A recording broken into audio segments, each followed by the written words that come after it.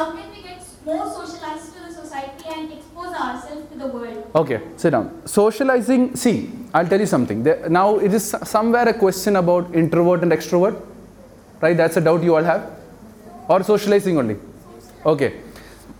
Socializing is good. Okay.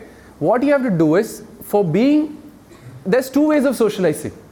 One is by money, power, respect. You can, people will come talking to you. You can all do that.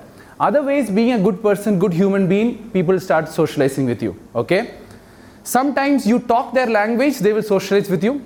For example, if you are into drinking, drinking friends will all socialize with you, right? If you are not drinking, all the drinking friends will reject you. So what happens is, the only way socialization happens is when you understand each person's, interests. When you know the interest of the other person, you can socialize with anyone. And you only talk that interest, they will socialize with you every time. Got it? So if there is a singer and you are a cricketer, learn about singing, learn about singing, which are the good songs, who is the new best singer. Start talking, they will socialize with you. So it's simple.